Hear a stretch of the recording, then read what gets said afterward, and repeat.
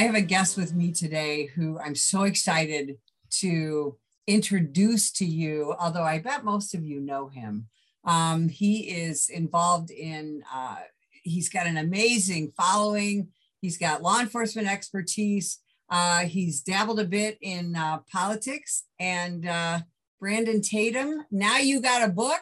We're going to talk about that. Welcome to the show. So Brandon, you are the author of a new book called Beaten Black and Blue. And but I really want to emphasize the subtitle, Being a Black Cop in an America Under Siege. So let's talk about that. Let's talk about a little bit about your law enforcement career and how you came to be where you're at today. Yeah, I think, and thanks for having me on, Betsy. I really appreciate it. It's such a pleasure to have met you the other day at my book signing, and it's a pleasure to be here. I'm glad I can speak to your audience as well. It's funny because I wanted the book just to read Being a Cop in America Under Siege, and the publishing company thought it was unique that, you know, I happen to be a Black cop in this situation in America where cops are portrayed as being racist and all of those different things. So it adds value to a unique experience that I have in law enforcement. I grew up in Fort Worth, Texas. You know, I never thought about being a cop, not one day in my life. You know, my first interaction with police officers when I was 8 years old, I got arrested. I think I was 8 or 9. I got arrested for smoking marijuana in a vacant house. And so, and to be honest, I was more afraid of my dad than the police officer. So that was kind of my first experience. You know, I grew up in an environment where, you know, we just believed police officers were racist and they didn't like Black people. And so that led me to having a certain belief. And when I got to college is when things really opened up for me, because growing up in I would call it an Afrocentric perspective, meaning I'm just around nothing but Black people. And when I went to college, it opened up my mind, meeting people from all around the country, different experiences, people that are outside of my community. And I started really reflecting and thinking like, you know what, the world is bigger than what I was growing up believing. And I got saved in 2008, and that's what really changed my life. You know, I stopped looking at color and stopped looking at people outside of looking at them as God's children and giving everything a fair shot. Once again, you know, getting that racist, you know, mentality and victim mentality out of my mind. And later in 2010, when I entered the NFL draft, I didn't get drafted like I wanted to. And I just was looking for a job, essentially. I really, again, I never thought about being a police officer. And then I did a ride along.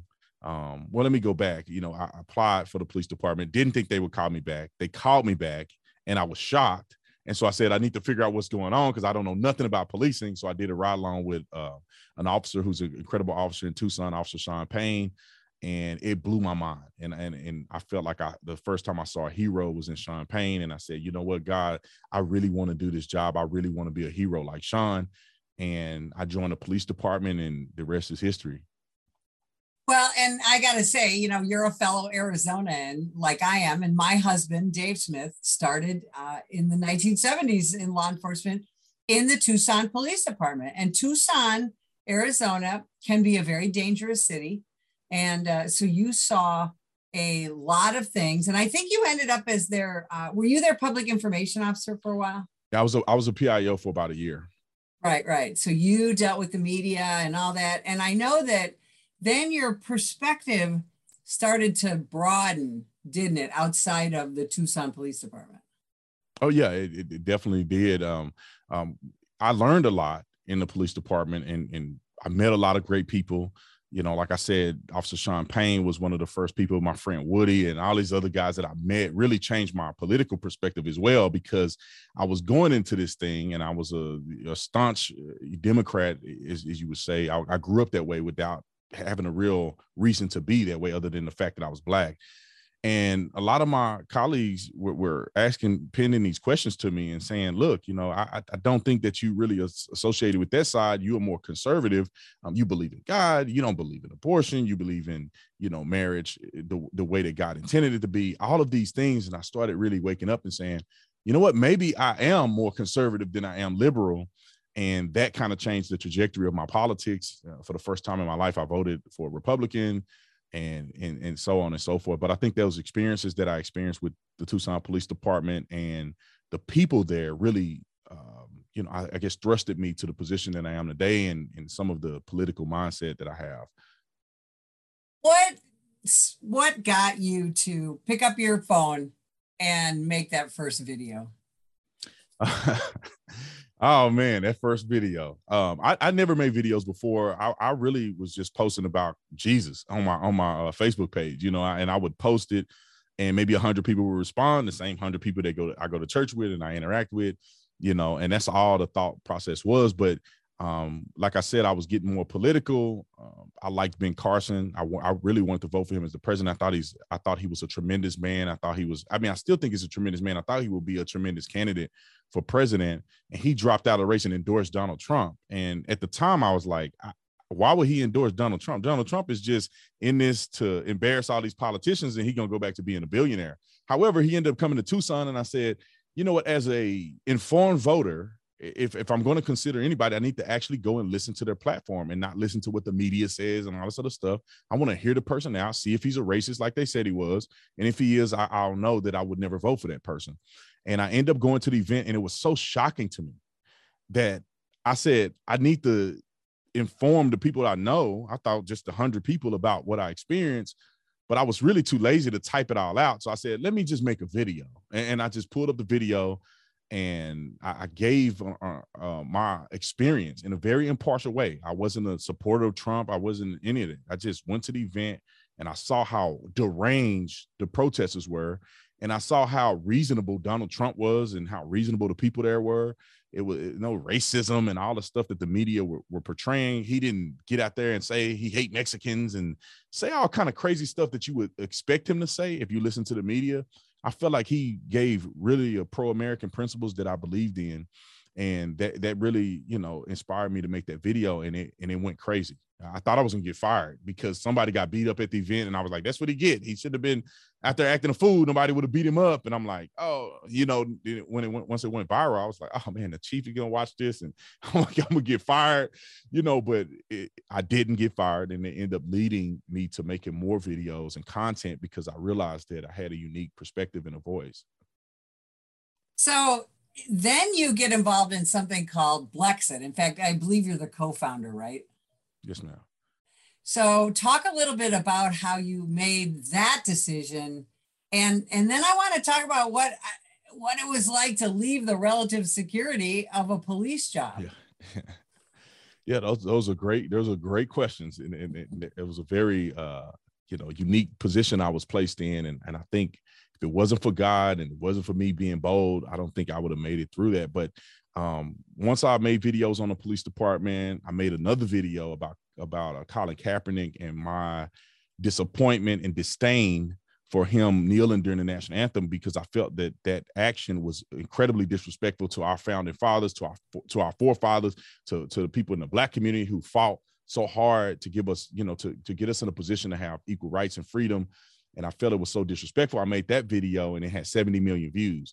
And that's when I left the Tucson Police Department, kind of on I would say a calculated risk.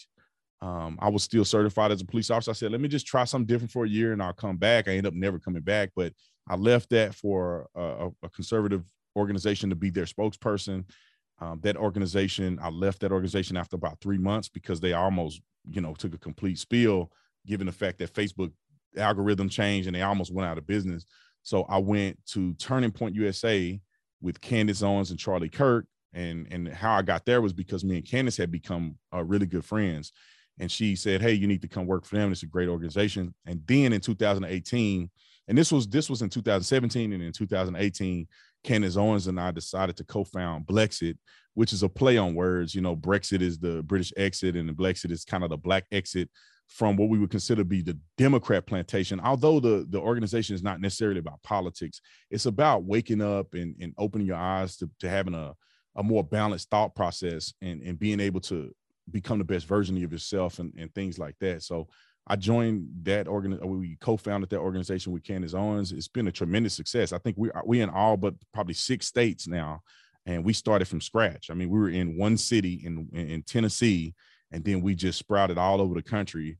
I think probably by the end of the year, or maybe the first quarter next year, we'll be in all 50 states. That's extraordinary.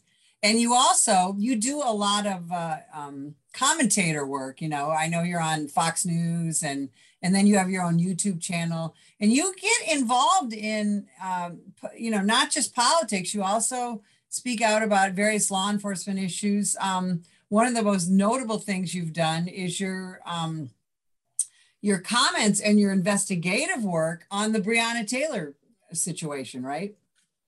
Yeah, that was a case that hit hard for me, because I felt like the media had come out and had lied so much. And once I found out the truth, I was enraged that people wouldn't simply be honest about it. And they portrayed these law enforcement officers, Sergeant Mattingly being one of them, is a person that I've become good friends with lately. But they portrayed him as these crazy, racist white cops doing illegal warrants on a black girl's house who was just laying in bed, sleeping and minding her business. And it was not true. And I felt like the police always get a bad rap. And that's one of the reasons why I wrote that book, because I feel like police are always getting a bad rap, and like nobody's informed about these things. And most people don't do any research. They look at the news and they say, oh, they had no business doing a no-knock warrant. And I'm like, it wasn't a no-knock warrant. They had a no-knock exception, but they knocked. And to me, I think that's what really got her killed. If they would have done a no-knock, I feel like she probably would be alive today. But, so it really bothered me. And once I found out the truth and the intricate investigation that they were investigating her, that she wasn't really an EMT, she had been in trouble before, or at least investigated before, for her having a rental car with a dead body found in it. This Jamarcus Glover guy was knee deep in the criminal behavior. They got pole cam, they got jailhouse calls, and all of this is out there. And the mainstream media did nothing. They didn't say nothing. They didn't report nothing. And they're trying to act like this is a racist issue. And so I was enraged. And Sergeant Mattingly got shot in the process. And I'm like, where's the justice for him? He literally got shot, and they were just doing their job. They pay out the family millions of dollars. And then the officers who were actually doing their job, after getting criticized and ridiculed and threatened, having their lives in danger, once they, go through their little bullcrap investigation and find out that the officers did nothing wrong, they get nothing in return. They just have to take it on the chin. And so that was one of the cases I felt like I had to say something about, and I had to do something about. So then we have the George Floyd situation. George Floyd dies in police custody, and that unleashes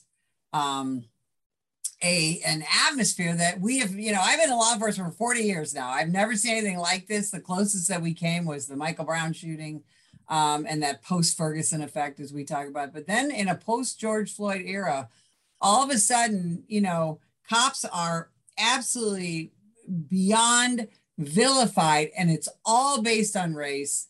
And so then you decide to write a book about being a Black cop in America. And I've just got to say, as a resident of Arizona, being a Black cop in a state that has only about 6% of our population is Black. And so you decided to tell the story, not just your story, but the story of other police officers. Tell me how that all evolved. Yeah, so I started out saying that, I just want to expose people to the truth of law enforcement and give them a perspective from a person who did it. And because almost every time I talk to somebody and I explain the intricate nuances of policing, they're completely shocked and have no idea that this goes on. And even I had that effect. When I became a police officer, I was like, I didn't know police officers did all this stuff. I mean, I was completely, watching Cops isn't enough. Watching Police 360 or whatever those shows are just a small fraction of what police officers actually go through. But then I started thinking, my story is unique, but I don't have the only story, so there's other Black officers that I know that are currently working, because I had left the police department in 2017, and there's white officers that I know that are currently working, that have an incredible story and can give a perspective in this era of what it's like being a police officer. And I wanted to initially give a different perspective of being a Black cop, because it's sort of unique to a certain degree, because you get hatred from all sides. And that's why the title was Beating Black and Blue. It was like I was criticized for being Black in a police officer because I'm a sellout to my own people and working for the white man, and massa tell me what to do. And then wearing a uniform in general, people just hate you anyway. And getting pushback from just being in law enforcement in general and having people attack us for no apparent reason, but because they're following the brainwashing of social media and the mainstream media. So I thought it would be very good and a great idea to not only address issues like police brutality, defunding the police, what does that really look like, but also giving other officers a story and saying, okay, what is it like working in Baltimore? You know, one of our officers worked in Baltimore. What is it like working in, in Tucson, as a white cop in today's society? And I felt like I wanted to give that perspective. And at the very end of the book, we give solutions. I wanted to make it a quick read. It's 144 pages where a person don't feel like they have to spend 3 years trying to read this book and digest it, but it's a quick, digestible read to get the basic foundation of law enforcement and kind of what's going on in our climate today. Well, and that's the thing about the book. It is a quick read, and it does offer solutions. And that's one of the things that I really appreciate about it. Plus, it's just interesting. I mean, it's a fun book, whether you've been a cop or you want to know more about what it's like to be a cop. The book provides all of that. And we are at a stage now in this country where we really need solutions, don't we, to some of these issues? 100%. Everybody's got a lot to say, but they don't have an end goal. They don't have a solution base. And I feel like most of our leaders and politicians, even police chiefs, they don't have an end goal. They just want to go along to get along. They want to get on TV.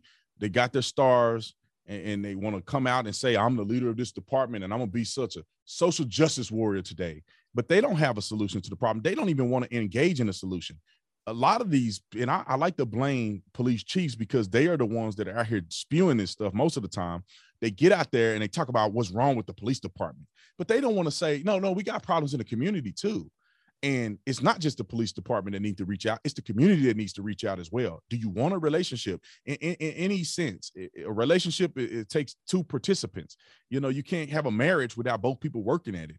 And I wish that the leaders who are in law enforcement have the most visible platforms will say some of these things, but they're too cowardice to say it in many of these cases. Some of the reasons in municipal police departments is because they're literally owned by the city council, and some sheriffs may have a little bit more to say, but I just wish that these police chiefs will step out and say more and have more solutions, because I feel like that their words have a lot of value in curbing the narrative that we have today. One of the things that we see a lack of discussion about, and you kind of intimated that, is we talk a lot about how the police are the problem and the things that we need to do to improve and this and that. We don't talk much anymore about criminality. And I think part of that is because there's a very uncomfortable conversation when we talk about criminality as far as who's committing violent crime. We hear that our system is racist and there's more Black people in prison than there should be, and there's more Black people arrested by American law enforcement than we should be arresting. And that's difficult to talk about. It's certainly difficult for somebody like me to talk about as a middle-aged white woman. How can we further that conversation? Yeah, I think that I understand the difficulty, because our society is so warped and I would argue completely stupid when it comes to people speaking truth. Because if you're white, you can't tell the truth about Black people. If you're Black, you can say whatever you want to say, essentially. But if you're white, you can't say the truth about Black people. And it's sad that we live in a state like that. However, there needs to be truth in order for us to get solutions. We can't just run around lying to each other and just make believe world and think something is going to change. If a person believes that there is a problem, which I think it is, of Black people being disproportionately incarcerated, then let's talk about the truth of the matter so we can get to the bottom of it and we can actually see some changes. The truth of the matter is that Black people in America, and I would say Black people, mostly Black males in America, are committing disproportionate amounts of crime. 54% of all murder arrests are Black men. That's a crazy number when you think about Black men in this country only make up 6% of the population. And if you think about the Black men who are actually committing crimes, I wouldn't say half of them are, because that'll be 3%. So you can say half of half, which would be, an even lower percentage than 3% of the population committing over half of all murders, nearly half of violent crimes. if we would say, okay, let's look at that, and now let's digest why are young Black men committing so much crime? Maybe it's fatherlessness. Maybe it's environmental issues. Maybe it's perpetuated issues from in the past, whatever you want to call it. If we understand that it's not about race, it's about behavior that people are displaying, which are leading them to be arrested at disproportionate numbers, we can fix those things. If you look at George Floyd's situation, you say, look, the guy is a nut. He was arrested, I don't know how many times. He's on drugs. He's committing a crime which necessitated law enforcement response. He's wrong. And also the police officer's wrong. You don't put your knee on somebody's neck until they die. That's just not something that you're trained to do. And so if we can look at both of those situations and say, what can we improve for the citizens, and what can we improve in law enforcement? And also have a clear conversation about, was that even taught for you to kill somebody and stay on their neck for a disproportionate amount of time? That's not even taught. So when you talk about police reform, and I know I could go down the rabbit hole with this, when you talk about police reform, let's talk about real tangible things that can be reformed. If a cop shoot a man in the back, what are we reforming? If that cop gets prosecuted and goes to jail, that's the way the system works. They don't teach cops to shoot people in the back, especially unlawfully. Absolutely. Brandon, where can people find you, listen to you, and where can they buy the book? Also, you can just go to theofficertatum.com, which is my website. You can find my YouTube channel there. You can find my merch store there. You can find my book there. I mean, everything Tatum will be on theofficertatum.com. Also, all of my social media links are there. My biggest platform that I speak on every single day, I think 2 or 3 times a day I make videos, is on my YouTube channel at The Officer Tatum YouTube channel.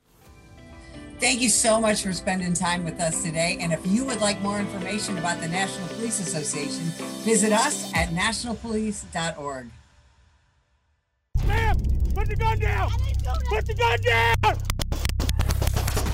Last year, law enforcement officers were involved in hundreds of thousands of use of force incidents. A use of force incident is when an officer must use nonverbal tactics to gain control of a dangerous situation. Put the knife on the ground. In many cases, officers have no choice but to use force when a suspect doesn't comply with a lawful order. Use of force is always ugly. No one likes it, especially police officers. Together, we can help de-escalate these dangerous encounters. Help police officers by complying with their lawful orders. Don't attack, attempt to disarm, or flee from an officer. Use of force is an officer's last option. Most incidents can be avoided by not resisting arrest. If you feel you've been wrongfully detained by a police officer, then seek a legal solution after the encounter has been resolved. Let's keep everyone safe. Comply now and complain later.